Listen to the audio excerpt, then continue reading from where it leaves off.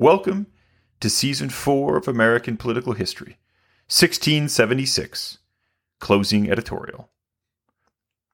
When the War of 1676 abruptly ended, it gave defeat for both the Baconites, who were in the process of losing the war to the Loyalists, and the Berkeleyans, who had their political autonomy and power stripped from them by Crown authorities. Berkeley had moved to pass legislation, which meant nothing to the Crown authorities now in Virginia.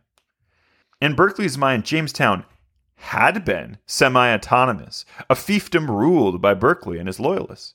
Berkeley had assumed his place was above these mere Crown bureaucrats. He was wrong. Politics, and the Crown itself, had changed in his absence from England. By 1676, something was new on the rise in the world. Colonial empires. These once distant plantations were now being turned into colonies.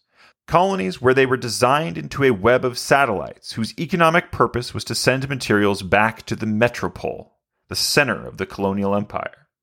This economic arrangement would allow England to start down a path to become the first industrialized world power. This colonial arrangement of metropole and colonies would become the preeminent social structure of the world. The most impactful thing to the Virginians in 1676 was that the commissioners had agreed that the Berkeleyan government had failed to protect Virginians from either outside Indian threat or from internal English predators. Sir Geoffrey promised the people of Virginia a full accounting of their taxation moving forward. Sir Geoffrey responded to Berkeley's claim of universal mutiny. Geoffrey understood that military repression, which Berkeley had threatened often, only worked temporarily. The Crown would need to redress the populist problems that raised the revolt. A policy of royal pity and compassion was enacted toward those that had been engaged in the revolt on either side. He wanted a return to normalcy more than revenge on any particular combatant.